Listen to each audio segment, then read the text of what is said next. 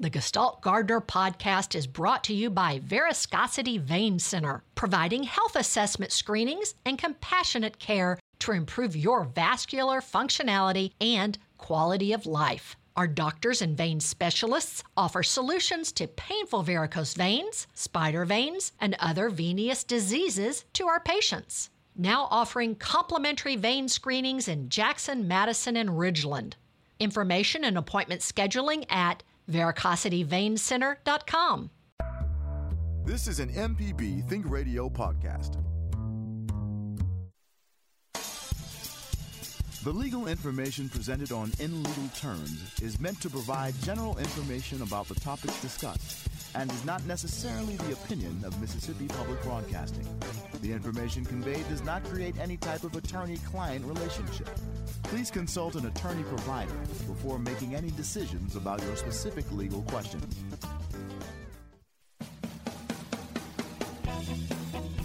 Welcome to In Legal Terms from MPB Think Radio. It's the show all about you and your rights. I'm Liz Gill. I'm here with Professor Richard Gershon from the University of Mississippi School of Law. Hello, Professor Gershon. Thank you for joining us on your spring break. Is it your spring break? You know, Liz, we're not having a spring break this year because we're trying to get everybody out of Oxford quickly so that when they can come back in the fall, we'll be fully open and in person, which would be great. So we're going straight through. And I have an 8 o'clock class, which means it was really 7 o'clock yesterday. And I think my students and I were both feeling it. But we're glad to be here and really happy to have Oxford attorney Gray Edmondson on the show this week. And, you know, our topic is tax considerations while working from home. But Gray is actually doing this, and we're grateful to him, while he is in Colorado on vacation. So really, it ought to be tax considerations while working from anywhere that we talk about today. And Gray, it's great to welcome you. Could you tell us a little bit about your background and how did you get interested in tax law? Yeah, absolutely. I guess, my interest in tax law started in law school. I think I would never have expected that would be the course I took. But you get in law school, you start taking courses and realize where you naturally fall, and that's what worked for me. Went from there to New York University to finish my tax program, and have been doing tax work since, and it's been great. Our practice is in Oxford. We do, pretty much everything in the tax world: estate tax, income tax, trust and estate work, business transactions. The gamut for most of the routine estate and tax work that you need. Well, and also we appreciate you being an adjunct professor at the law school and teaching partnership tax, which is widely considered to be the hardest tax course that we offer. So we're grateful for that. And, a lot of people are working at home during the pandemic, and that's really, we're going to be talking about that today. But has your office been open, and have you and your firm been able to? Yes, our office, as what was defined as an essential business during the early stages of the pandemic, we were allowed to stay open, but we chose for the safety of ourselves and our staff and clients to be closed during that early stage. But as things started to open up, we went through an initial sort of staggered approach to having not full office personnel in the office at any given time. And that worked really well and eventually worked into full-time everyone in the office probably in May or June of the summer, and have done that since. We're largely able to work without being in close contact with each other, and if we use care elsewhere, it works. Clients appreciate having us available. The big change for us, primarily other than ourselves, since we've been back in the office, has been handling client meetings and conferences and those types of events via teleconference, Zoom, other remote conferencing capabilities. And so a big part of my day has shifted from sitting in a conference room to sitting behind a computer, looking at a video conference. This morning, we're going to talk about the federal tax law. You can send us an email to our address, legalterms@mpbonline.org. I was a little nervous Nelly this year with all that the IRS has to do with the stimulus and tax returns. We already filed ours, already got our refund, but we hope listeners will call in if they haven't already started their tax return for 2020 or if they want to get a jump on their 2021 returns.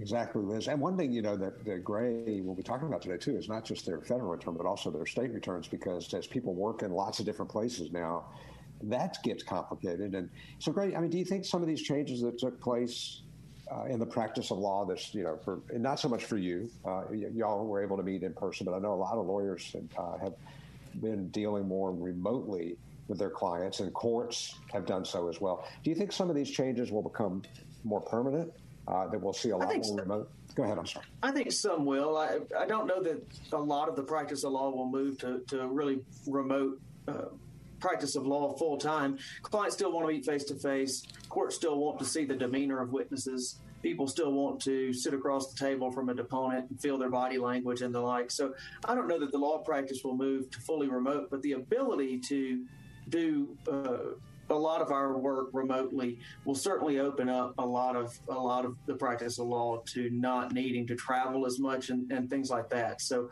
I think it'll change the practice of law probably going into the future for as long as I'll be practicing law. I can imagine.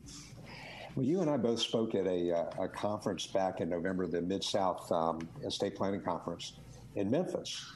And normally we would have, you did that for several years and I did it several years, and we would drive to Memphis, and people would come from other places as well to present and to watch the proceedings. But this year it was remote. This past year it was remote. And, I was talking to the people who run our CLE programs, and they said, that was a better way to do it. They didn't have to rent space. They didn't have to provide refreshments. And my impression, and I'll ask you, my impression was it went pretty well. It really did. I was impressed by the event. I think attendance was up because people didn't have to travel to attend the event. And the cost of the event, as you pointed out, were down because of the avoidance of needing to rent space and the like. I attended a conference last week that was scheduled to be an in-person conference from people around the country, and it was held via Zoom, and everyone was really excited. The only thing we really felt that we missed was just in person, seeing the people face to face and shaking their hand and talking to them in breaks and those kind of things. But the content was great.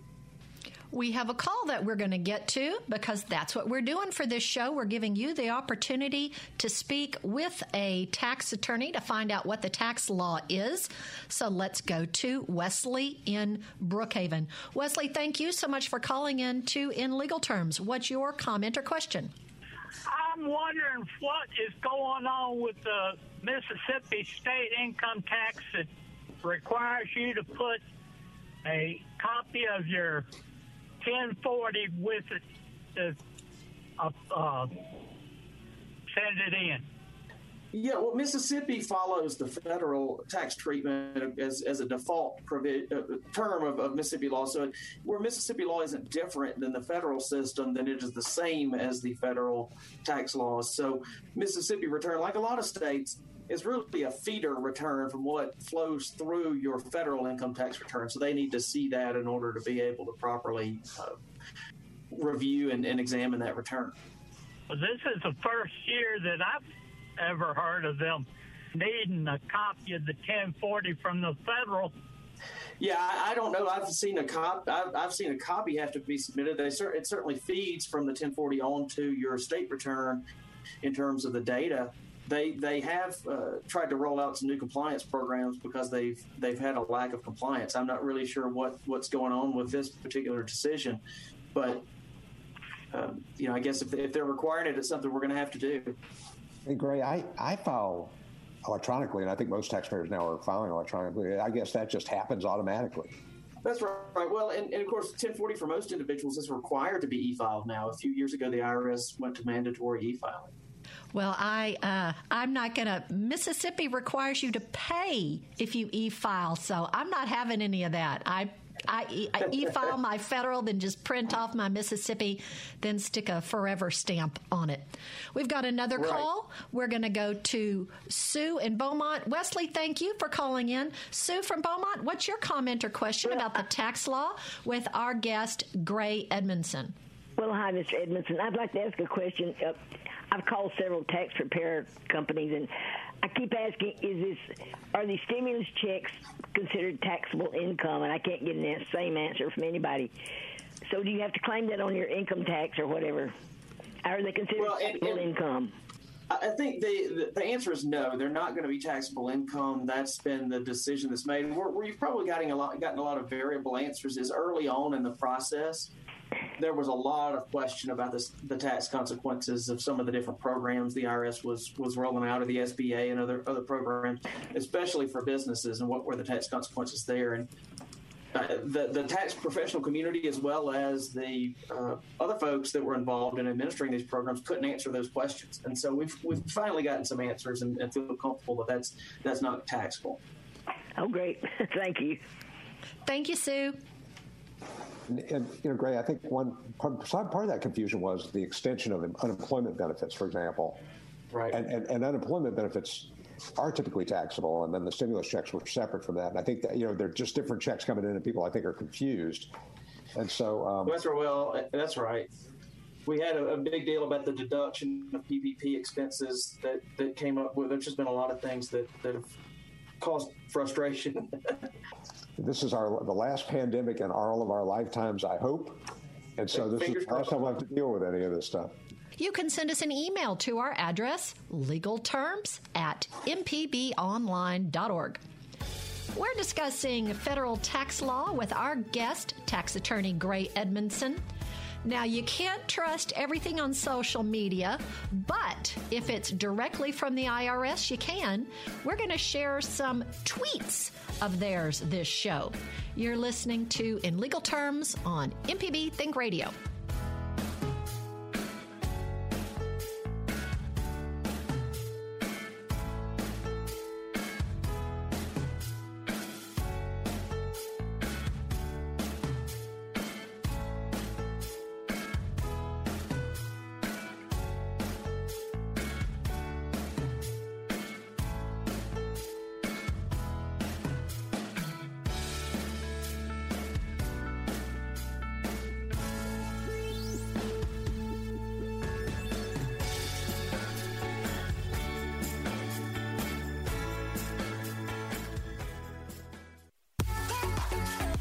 Hi, I'm Ryder Taff, Portfolio Manager at New Perspectives, a fee-only financial advisory and co-host of Money Talks. Each week, we take your personal finance questions and tell you about a money topic we hope you find helpful.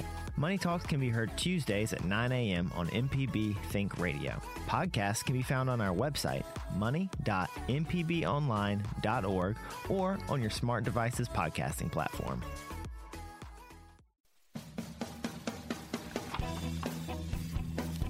This is In Legal Terms.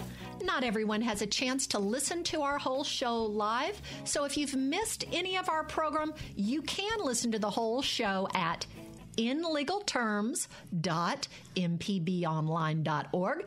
It's also available on the MPB Public Media app, as are all our local shows. I'm Liz Gill. I'm here with Professor Richard Gershon from the University of Mississippi School of Law. At IRS News has a pinned tweet to their account. IRS is delivering a third round of economic impact statements. Most qualified Americans will receive a payment without taking any action. They also tweeted, eligible people missing the first or second economic impact payment can claim it when they file their 2020 taxes. And in fact, we did this in our family.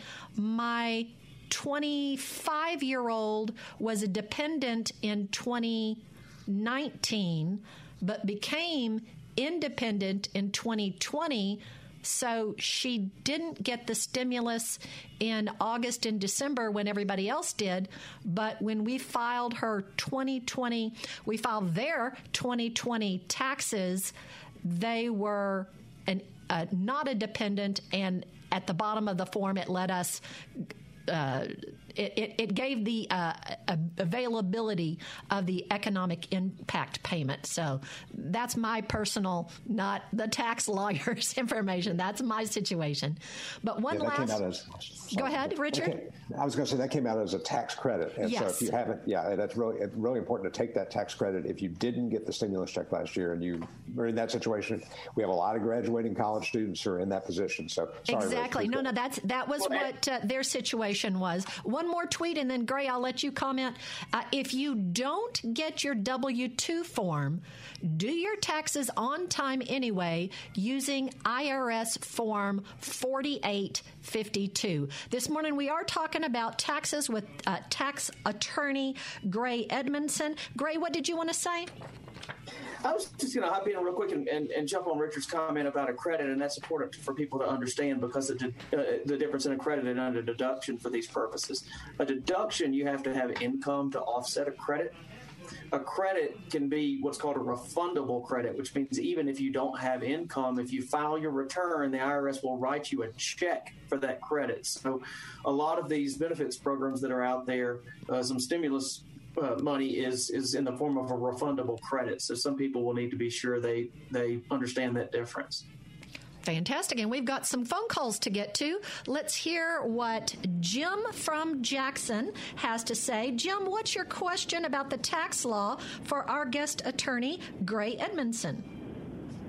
Good morning. I think without a doubt that we're going to see some increase in taxes to pay for all this stimulus program funding. How likely is it that any increase in taxes would be retroactive back to the 1st of January 2020, or is it more likely to be effective with the next tax year? Well, there's been a real big question that's raised for years, anytime, especially we have changes in presidential administrations, where what can you do retroactively? And the law seems pretty clear that you can have retroactive tax changes. It's allowed. The talk is that from the Biden administration, as best word on the street we hear is that they are not intending to make retroactive tax changes, but that they will probably make any changes they make. I say any. A number of the changes they make will be effective the date of enactment of whatever bill. So if they get a bill through in the summer, it may be effective that date. Some other things may be effective January 1st of next year. So I think we all probably owe it to ourselves to keep an eye on what's happening and what the effective date's going to be, because as we see things pushing through, if we need to make a change in our personal planning before an effective date kicks in, that's your window of opportunity. Those capital assets before that effective date. If the change that would be effective on that date is an increase in capital gains rates for you, which the talk is an increase in capital gains rates, but the current discussion is around individuals with incomes over $1 million, where that gets eliminated in terms of the current capital gains rate preference. So there's going to be a limited number of taxpayers that really need to watch that, but everyone needs to be paying attention, because we just don't know, and we can speculate, but once Congress does their thing, what comes out the backside of that process is not always what we predicted going in. Well, if it's $1 million, I'm very safe. Well, me too. Thank you. Thank you, Jim. We appreciate you calling in.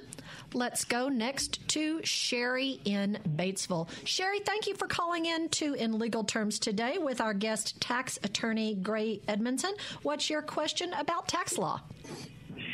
I have already filed my 2020 return in February, and due to a disability back pay settlement in that year, I was required to pay back over $6,000 in health care tax credits.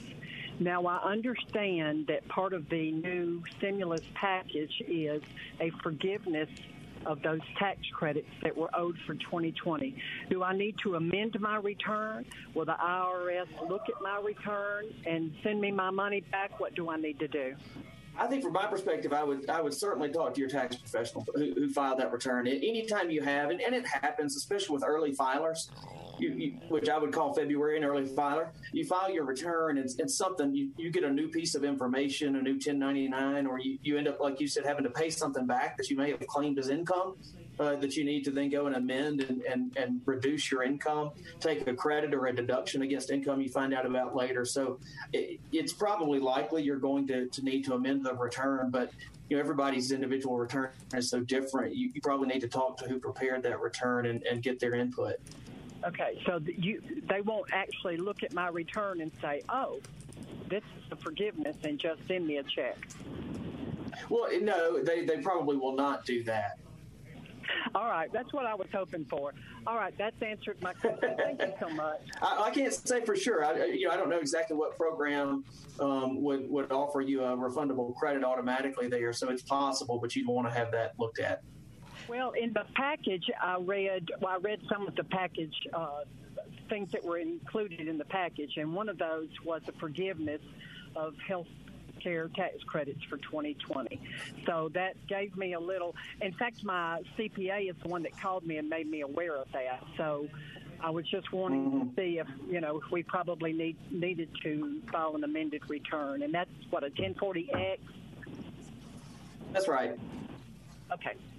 Thanks for your help. Absolutely. Thank you, Sherry. We appreciate you calling in. I'll also be checking our emails, which we may get to on the show, or we may forward them to our guest, tax attorney Gray Edmondson, and he can answer them after the show for us. Gray, one of the things, the question about changes to the tax law, that's nothing new. I remember when the tax code was changed in 1986, and I remember President Reagan saying, this will do it. We won't have to make changes from this point forward. And of course, they made changes the next year and the year after that, and we've been having changes ever since then. So the tax law is kind of always changing as Congress sees different programs, different things that they want to support. Depends on who's in office, as you mentioned. It keeps things interesting for you and me, certainly, right. As tax people. But that's not unusual, and I do think it's important for people to keep an eye on the things that will affect them. And so that's why I'm glad you're here. I'm glad to talk about this today. So let's talk a little bit about working from home. People in the pandemic have had to work from home in some cases. If they've been fortunate enough to have jobs that they could do from home, I always worry about people who don't.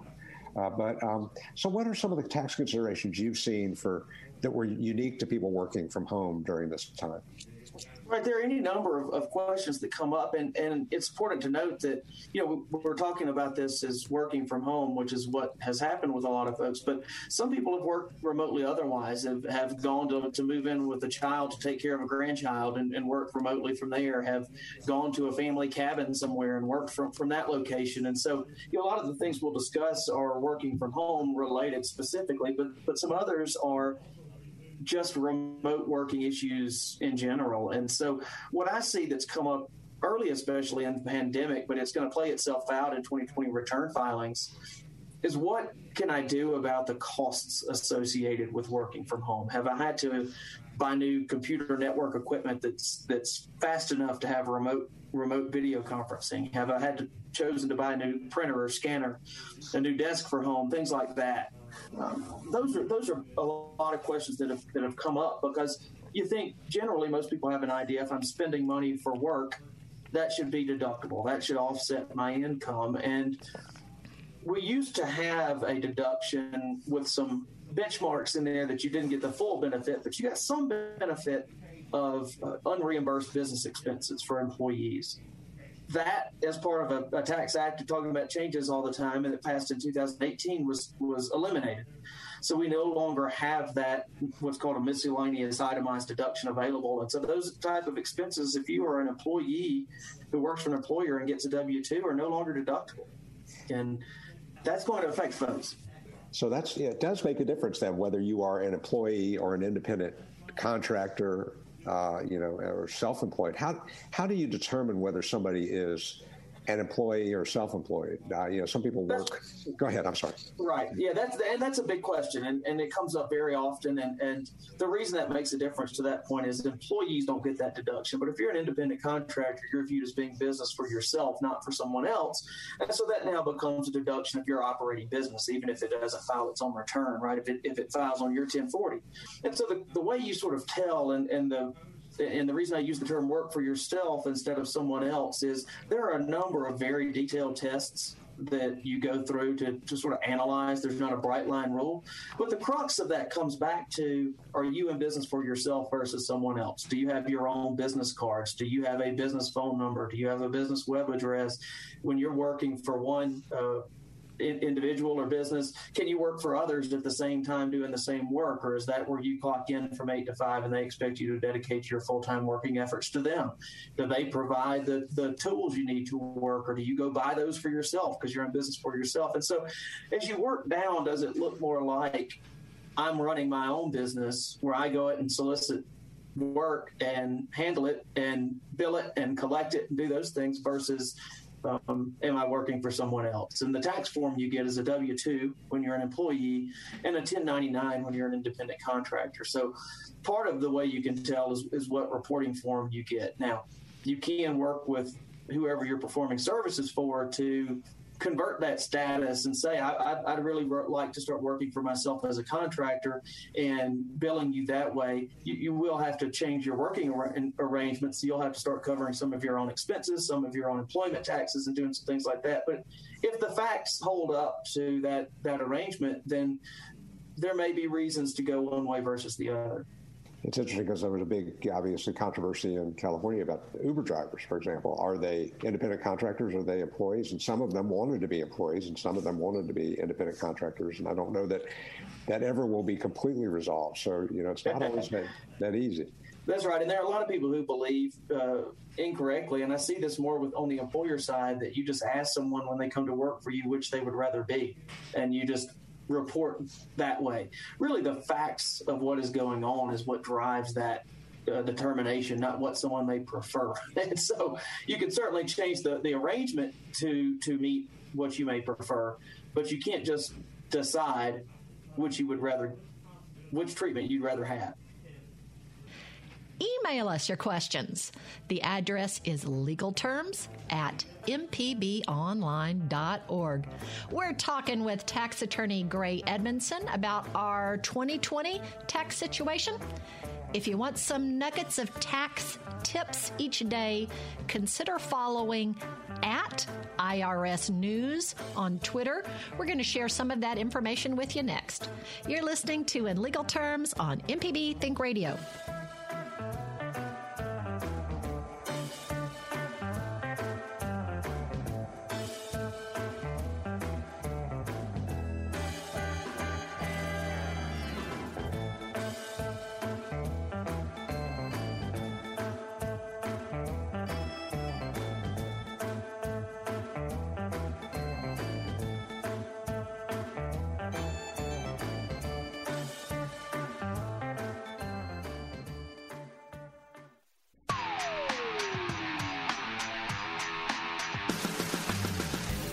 Allison Walker, the Lady Auto Mechanic, host of AutoCorrect. If you're enjoying this podcast, try my podcast, AutoCorrect. We help steer you in the right direction with your car problems. Find me on any podcast platform or at autocorrect.mpbonline.org. Hey there, it's David Green. There comes a time when you've just got to let go of that old vehicle. Maybe it has lots of great memories, but it's also maybe just taking up space. And selling it can be such a hassle. So here's one thought. Let this station take that vehicle off your hands. Proceeds from the sale benefit this station, and you could get a tax break. Thanks. Donate your car, motorcycle, boat, or RV by going to mpbonline.org.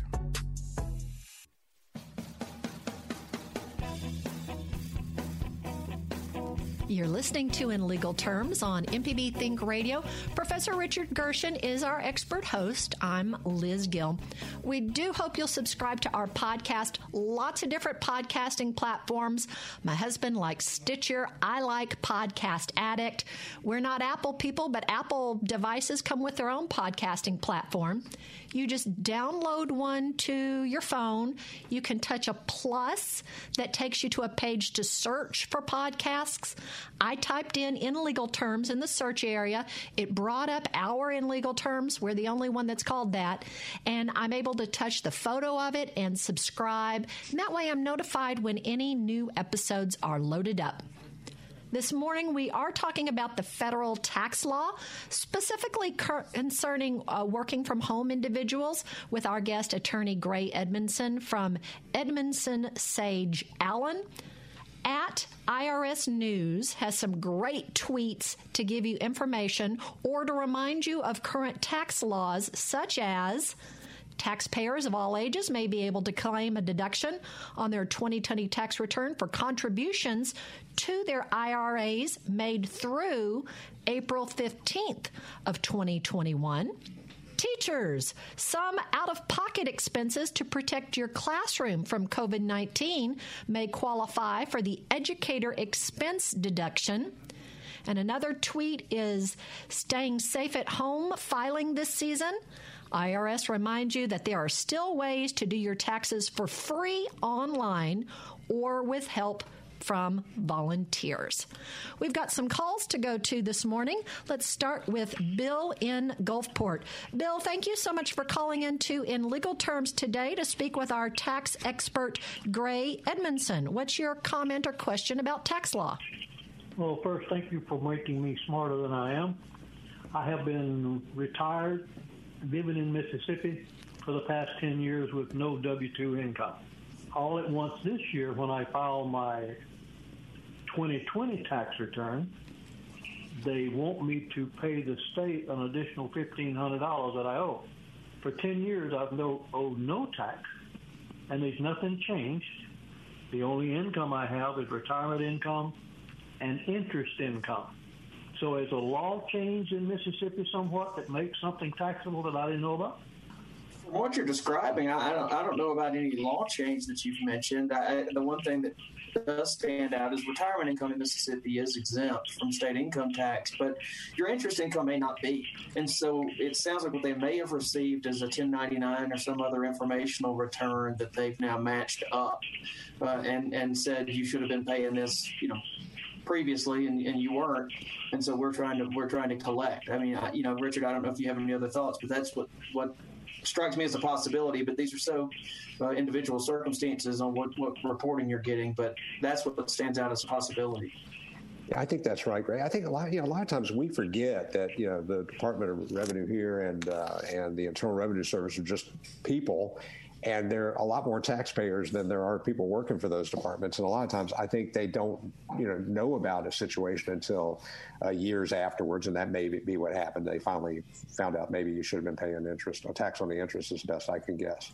Yeah, and you hear lots of times people say things like, well, I've been doing it this way for years and it's never been a problem. Why is it suddenly a problem this year? And that's to Richard's point. It's not that it wasn't. It's that they just didn't notice it. Their systems didn't catch it until now. So go back lots of times arbitrarily and pick up something that they had overlooked before, and they can, as long as the statute of limitations is open.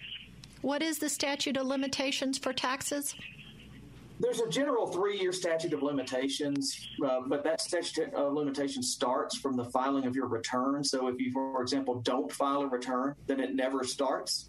It can be a longer statute if you have what's called a substantial understatement of your income or a substantial omission of an item, and those are defined in the tax code of what those mean. But if really it's 3 years if you file a return and forever if you don't, effectively.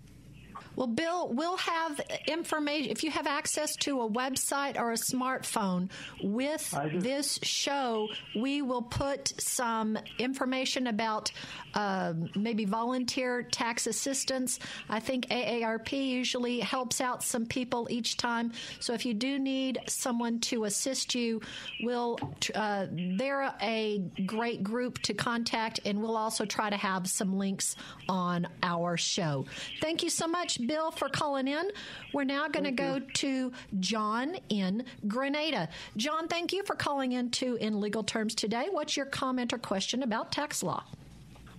Good morning. I don't really have a tax question exactly. It's related to the second stimulus check last year. I never got it. I got the first one this time last year. I never got the second one, and now they're working on the third one. And you cannot call the IRS. I envision a little old lady sitting in the basement somewhere, and she answers 5 calls a day, and there's like 1 million calls coming in. So you can't talk to anybody. So I was just curious, do I just wait and hope for the best, or is there somebody or something I can do? Yeah, I can't pretend to know the answer on that exactly, because there have been a lot of people, especially with these third round of stimulus checks that are supposed to be coming out, that a lot of folks have had a hard time with it. That's a common thing. And I'm not sure what goes on behind the curtain necessarily, but it's been something that it's a known issue. And I know they're working to address it because a number of people have had that issue. That said, as you follow the news and follow your friends and family and those kind of things, is the others out there that might not have already gotten their third check, if they all start to and you don't, then at some point, yes, you ought to look into it. You don't want to leave those available funds, sitting out there. Well, how do I do that? How do you contact somebody that won't answer the phone? Well, sometimes you have to keep calling and just deal with it. And it's unfortunate, but most of these stimulus programs have hotlines and numbers. If you Google around, you can find local offices where they have someone to cuss in local offices. They have phone numbers you can call to deal with your questions. And to your point, so many people are calling right now because so many people are missing that check that you understandably are having a hard time getting in. John, we will have information on this show, the IRS's webpage for to Get My Stimulus. I'm not quite sure what it is. We'll mention it later on in the show. But as I told my anecdotal story when my child filed their tax return, they hadn't gotten the stimulus check, and they got it as a credit on filing an income tax return. Maybe that will help you. Gray, what were you going to say? No, I was just going to say that the overwhelming, the system right now is probably a product of so many people not getting that third check timely, and so they're all overwhelming the system. So as they start to get those checks and those calls drop off, those stragglers who haven't are probably going to have a lot better time getting through, I assume. Again, I don't know what happens behind the curtain, but that seems to me a fair assumption. And John, the web address for the IRS is irs.gov, and it's called Get My Payment. And if you go through that rabbit hole, that might help you find out if you are entitled to it, because they did change some of the requirements, that might help you. Or if you do file an informational return or something, then you might be able to get a credit that way, as we've mentioned. And good luck to you, John. We hope that you are able to get what is due you. We're going to go to Stephen in Hattiesburg now. Stephen, thank you so much for calling into In Legal Terms. What is your comment or question for our guest, tax attorney Gray Edmondson, about the tax law? Thanks. I have a more general tax question. We have a family business. We've had it for about 10 years, and it involves providing wardrobe for movies and TV productions, mostly out of Atlanta, but we're in Mississippi. And most of the income is through rentals to movies and TV productions, and occasionally sales. But we've been approached by a possible buyer who wants to maybe buy out the entire inventory of wardrobe for several $100,000, and normal sales in a normal year would be treated as income, and it's a family business. It's not been incorporated. And I'm thinking that if we were to sell out the entire inventory, there could be a significant tax impact if it's treated as normal income, like sales would be regularly, but it would be much better if it could be treated as capital gain. So I'm wondering if it can be treated as capital gain when you sell the entire inventory, and if there's anything special we need to do in order for that to happen. I'd say possibly, is the answer. And the reason I say possibly is if you're selling inventory, essentially equipment, these costumes that you've probably taken deductions for, that amount of any sale will be probably subject to ordinary income tax, what's called depreciation recapture, if you depreciated or wrote it off under Section 179 or bonus depreciation that allows you to do that. That said, if you're selling a going concern, an operating business, and you're selling the name of the business and the goodwill and reputation of the business behind those hard assets, part of the purchase price is going to be for that intangible value that attaches to just just the good name and trade name and value of the business that's tied up in that. And that portion of the sale will be taxed at capital gains rates generally. So you really have to work through the process of determining how much of your purchase price is properly allocable to one type of asset you're selling versus another. And really that kind of takes a tax professional to help you walk through that analysis. But that can help tax a good portion of the sale as capital gains versus ordinary income. Okay, thank you for that. So be sure we sell the name and the goodwill along with the inventory. And allocate as much of the purchase price that is reasonable to that asset versus the inventory. Okay, thank you for that. Thank you, Stephen. Yep.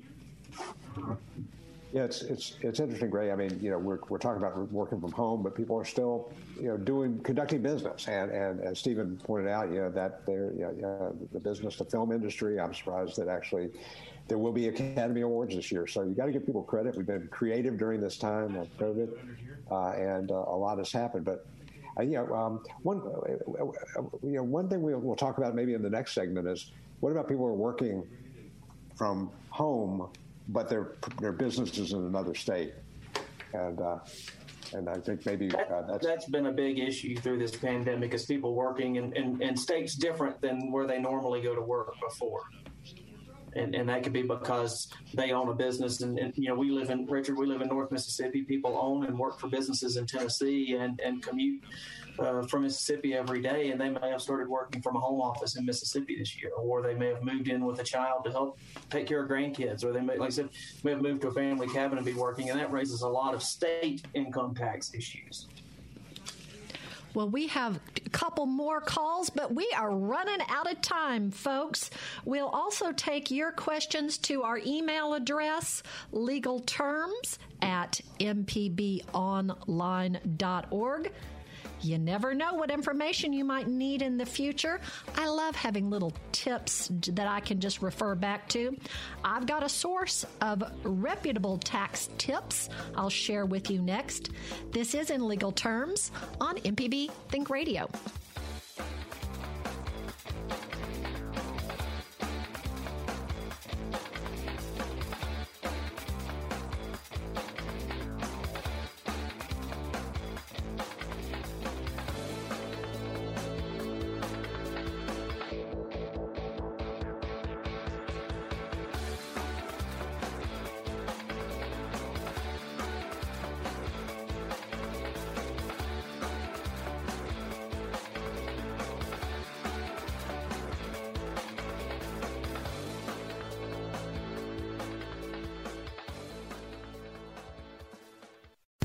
This podcast is a local production of Mississippi Public Broadcasting and depends on the support of listeners like you.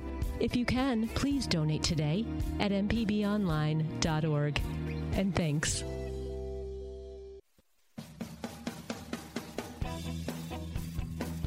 Thank you for being part of In Legal Terms. If you've missed any of our program, you can listen to the whole show. inlegalterms.mpbonline.org. It's also available on the MPB Public Media app, as are all our local shows, or find it as a podcast on your favorite podcasting platform. I'm Liz Gill, here with Professor Richard Gershon from the University of Mississippi School of Law. At 11 a.m. Central on Tuesdays following our show, you can hear Southern Remedy, Relatively Speaking, with Dr. Susan Buttress on MPB Think Radio. Mississippians are very generous and caring. At IRS News tweeted, forming a group that qualifies as a Section 501c4 social welfare organization, you must submit IRS Form 8976, Notice of Intent to Operate under Section 501c4, no later than 60 days after formation. Another tweet: want your refund faster? Combining IRS e-file with direct deposit is the fastest way to get your tax refund. They also have another tweet where a cute puppy ate the tax return to illustrate why it's beneficial to e-file. I think puppy tweets get the biggest clicks. And also, if you're looking for a job, a number of tweets say, Did you know IRS is hiring? Follow at Recruitment IRS to see what career opportunities await you. And they also have a website, jobs.irs.gov. We are talking with a tax attorney, Gray Edmondson from Edmondson Sage Allen in Oxford. We have a couple of calls. We also had a phone number, or we had a caller who couldn't stay on. I had mentioned the August and the December payments. That was the $1,200 payment from August and the $600 stimulus check that some people got in December or January. That made up to $1,800 that when my child filed their return, that was the credit on their 2020 tax return that they received because they did not get it in the mail or through direct deposit during the 2020 year. We do have a couple of calls. We're going to go to Sandra in Water Valley. Sandra, thank you so much for calling into In Legal Terms. What's your comment or question about the tax law? Good morning. Yes. Do you have to file on your Social Security benefits? This is my first year, and I received a form SSA 1099. And I called the Social Security office, and they weren't able to answer that question. You do owe federal income tax on your Social Security income, and so depending on what your level of income is, you may have a filing obligation, but you have to look at those thresholds to determine whether you truly have a filing obligation. Do you know what that money amount is? What is the minimum? Not off the top of my head. It changes from year to year. There's an inflation-adjusted number. And of course, it's going to depend not only on your Social Security income, but any other sources of income you may have. If you have some pension income or some interest income or dividends from anything you may own, or even if you have money in an interest-bearing checking account, what that generates. So there's other income and deductions and credits you probably have out there. Okay. The other question is about unemployment benefits. Are those taxable? Generally, yes. Okay, so the unemployment stimulus, we would need to file that? Yes, and some of the stimulus checks are, some of the stimulus checks you can get are going to be not taxable income, but traditionally, depending on what type of unemployment income you've received, is taxable, and so you do need to be sure and file. It sounds like probably if you've had Social Security income, unemployment income, you may have some refundable credits you apply. You would qualify for that would really mitigate in favor of filing return anyway. It probably makes sense to look at getting that done, and it may be after you run it up the flagpole and do the software, whoever you would take it to, it's not necessary. But I would certainly take your individual numbers and run it through that process. Okay, and are we still under the $12,000 standard deduction? That standard deduction has doubled as part of the 2018 Tax Act. So it's $24,000 and some change generally for married couples, and $12,000 or $12,000 per individual. Well, that doubled to $24,000. So I think you probably, that's what I say. If you may have deductions that are going to be substantial enough through the doubling of the standard deduction that's just going to mean you don't owe tax. But you need to look at those numbers and find out. Okay, thank you. Thank you, Sandra. We appreciate it. Ella from Memphis, I'm sorry we can't get to you. Our show is just about over, but we would love for you to send us an email. Our email address is legalterms@mpbonline.org. Gray, you have 30 seconds. What little tidbit can you leave us with? Well, I think really the tidbit, and a couple of people have asked questions that have sort of resulted in this answer, is there's so much going on from this past year that may have to do with refundable credits, may have to do with taxable versus non-taxable stimulus versus unemployment benefits. You may have worked in multiple states, or you may have stayed and worked in your home state when you normally commute. So there's so much going on. I think the idea this year is a lot more people need to go see their tax professional. Thank you. That's it. Gray Edmondson from from Edmondson Sage Allen in Oxford. Thank you for Professor Richard Gershon, who hosts usually from the University of Mississippi School of Law. Thanks to Jay White and Michelle McAdoo for being our show engineers today. We hope that you will join us next Tuesday at 10 a.m. for In Legal Terms on mpbonline.org.